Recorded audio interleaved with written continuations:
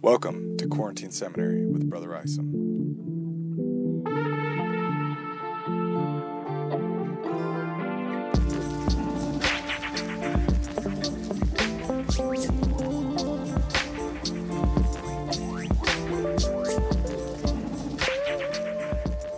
Welcome back. I've said before that we are trying to keep pace with Come Follow Me. So this week we'll be walking through Mosiah 4 through 6, which will bring us to the end of King Benjamin's speech. And we'll start to transition into the post-Benjamin era. In this episode, though, we'll be talking about Mosiah 4. Just to remind you of how far we've come with Benjamin, Mosiah 2 is Benjamin's dive into his ethic of infinite indebtedness to God and infinite service to each other and to God. In Mosiah 3, Benjamin quotes the angel's message of glad tidings of great joy, which foretells the birth, ministry, suffering, death, and resurrection of Christ. The angel also teaches of the need to approach this life and the Lord with childlike submissiveness, as well as the cost of not realizing the need that we naturally have of salvation. Remember that justice, according to the angel, is not an issue of punishment, but an issue of consequence, and the sacrifice of Jesus Christ is the only thing impactful enough to absorb and heal the consequences of mortality. So with that reminder, we begin in chapter 4 with verses 1 through 3, and the reaction of the people to the words of the angel. The people, it seems, see their natural state clearly, as words of angels tend to do. The words of this angel have parted the veil of ignorance, and the people cry out, saying, "Oh, have mercy, and apply the atoning blood of Christ, that we may receive forgiveness of our sins and our hearts may be purified. For we believe in Jesus Christ, the Son of God, who created the children of men." Mormon goes on to describe what happens as a result of this group prayer. He says that after they had spoken these words, the Spirit of the Lord came upon them, and they were filled with joy, having received a remission of their sins, and having peace of conscience, because of the exceeding faith which they had in Jesus Christ, who should come according to the words which King Benjamin had spoken unto them. That's a pretty remarkable event. We don't often think of faith, repentance, and forgiveness as a communal experience, but maybe we should a little bit more. There isn't one saving ordinance of the gospel that I can think of that can be experienced in isolation. It takes a community to administer the gospel. No doubt we all have very deep and personal experiences with the atonement of Jesus Christ, but it is as a part of a larger body of Christ. A hand without a body is lifeless, and maybe that's how we should think about our participation in the gospel. If we aren't careful, we could run into an obstacle while trying to understand Benjamin's teachings in this chapter. We have to understand that there's a fundamental contradiction in how we see the world in the modern West and how Benjamin sees the world. That contradiction has to do with this idea called individualism. To put this idea simply, individualism places the individual at the center and the community on the periphery. In other words, in individualism, we are first and foremost individuals, and only secondly, we're members of a community. Now, many of you might say, well, isn't that obvious? Well, that depends on when and where you were born and what culture you were raised in. Many cultures in the world, even today, and especially throughout history, think about the community as primary and individuals as components of that community. For example, I used to live in Hawaii, and it was not uncommon for me to meet an older Hawaiian person, and the first thing they would ask me was who my family was. If they knew my family, they figured they could know me. If we go into Mosiah 4 thinking that Benjamin is only talking about an internal individual conversion or faith in Jesus Christ, we might very well miss what he intended his people to understand. In the next section, verses 4 through 8, Benjamin responds to the people's reaction, and frankly, it doesn't seem like Benjamin thinks the people are finished in their conversion. No doubt he's pleased at the faith of the people and their experience with Jesus Christ, but he knows that it's not just about one experience. Similar to the beginning of his speech in chapter 2, he wants his people to open their ears and hear and their minds and understand. He then uses this word if.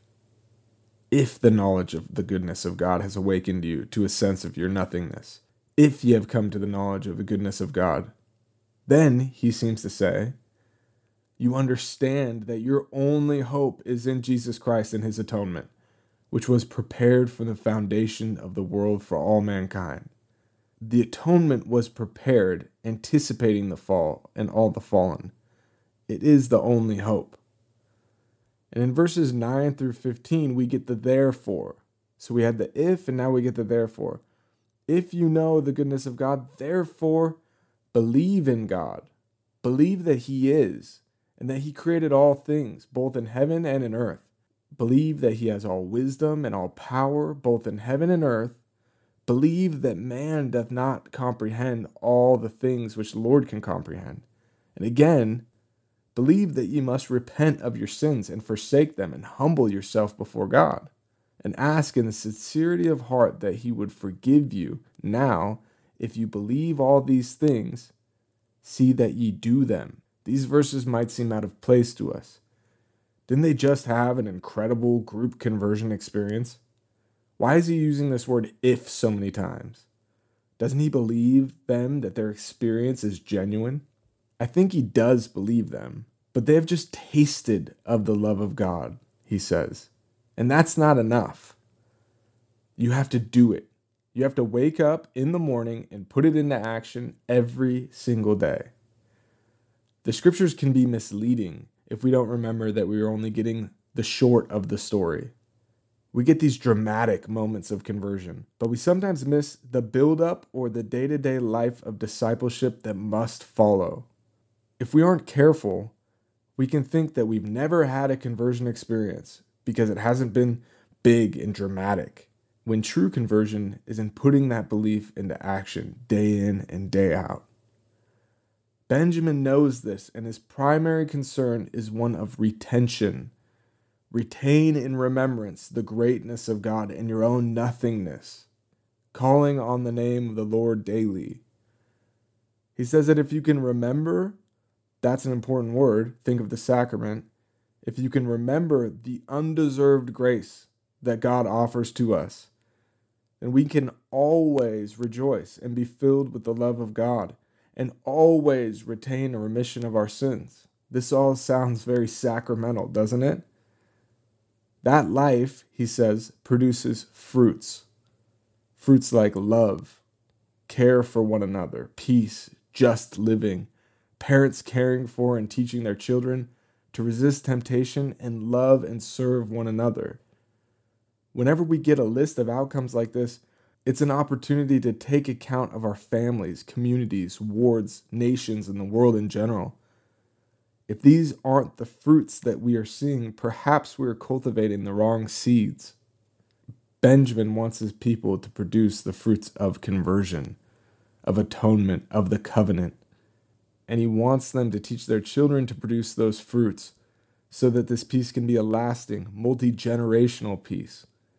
And the way he's going to drive this point home is that he's going to talk about beggars. So we see this talk in verses 16 through 30. Rhetorically, Benjamin asks his people, are we not all beggars? But let's flip that question into a statement, a foundational assertion that Benjamin feels needs to be at the heart of the community going forward. We are all beggars. We are infinitely in debt to and dependent on God. We are all beggars. That immediately flattens whatever illusions we have built up about social hierarchies or status. So that's the reality that Benjamin wants his people to have rooted deep down into their souls. But on top of that reality, we were born into and perpetuate a world of artificial separations, but with very real life consequences. Wealth, nationalities, borders, races, these things have real consequences in our lives, but they aren't genuine reflections of our relationship to God or each other. Two of the primary divisions that get passed on from generation to generation, these artificial separations, are what Benjamin calls the rich, or those who have, and the poor, or those who have not.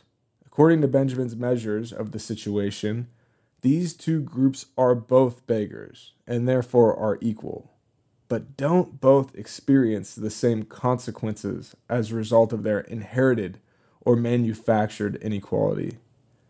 And right off the bat, it's clear that the rich have a longer road back than the poor do to knowing themselves and others as they really are, as beggars who are utterly dependent on God's grace.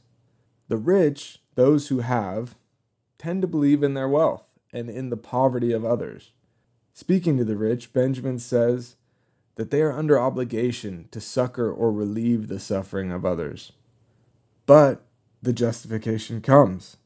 Quote, "Perhaps thou shalt say, the man has brought upon himself his misery.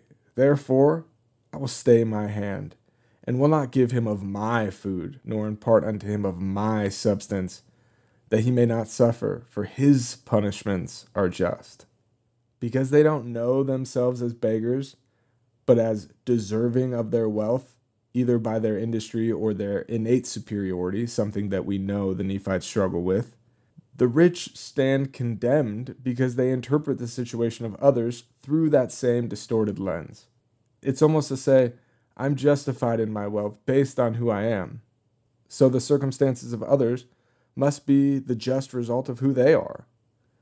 Seeing the circumstances of others as accidental, resulting from the conditions of mortality, from chance, from time, from inheritance, that are ultimately outside of all of our control, is a dangerous prospect for those whose identity is based on what they have, because it means that their condition may also be the result of mortality.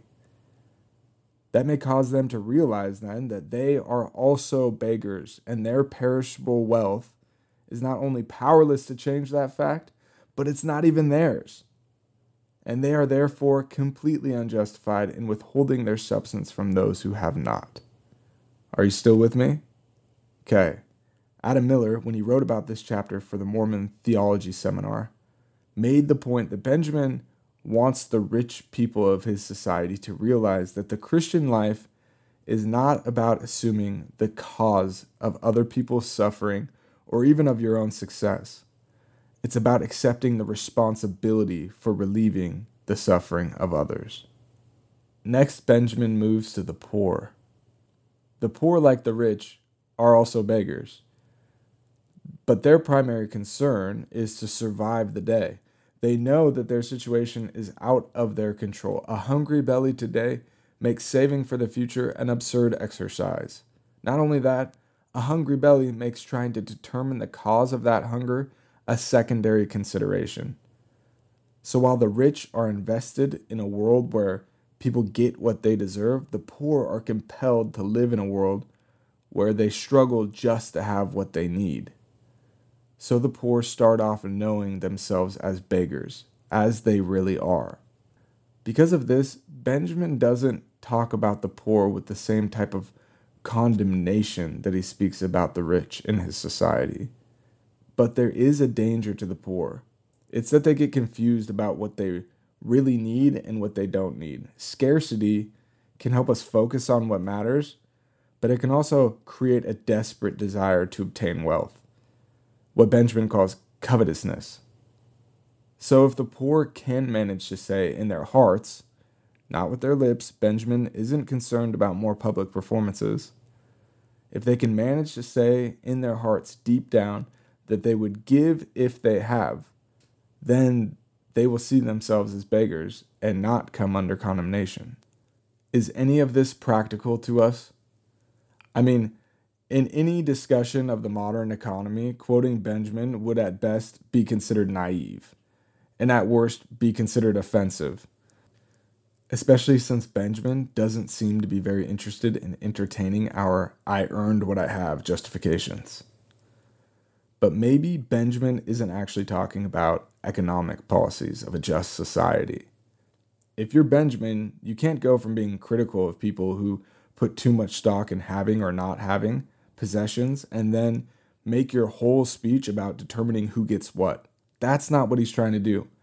His speech is not about the symptoms of mortality, however real their impact may be, but addressing the very cause of mortality. Children of Adam inherit the fall. That's all of us. Beggars. Children of Christ inherit the resurrection. That's where Benjamin will go next in chapter 5. Thanks for listening. We'll talk to you next time. Quarantine Seminary is an independent podcast unaffiliated with the Church of Jesus Christ of Latter-day Saints. None of the views expressed here represent the official teaching or position of the Church of Jesus Christ of Latter-day Saints. Our music today, as always, was provided by Dallin Isom. Be sure to check out his stuff at soundcloud.com. Be sure to subscribe to stay up to date on new content. Until next time, I'm your host, Mason Isom.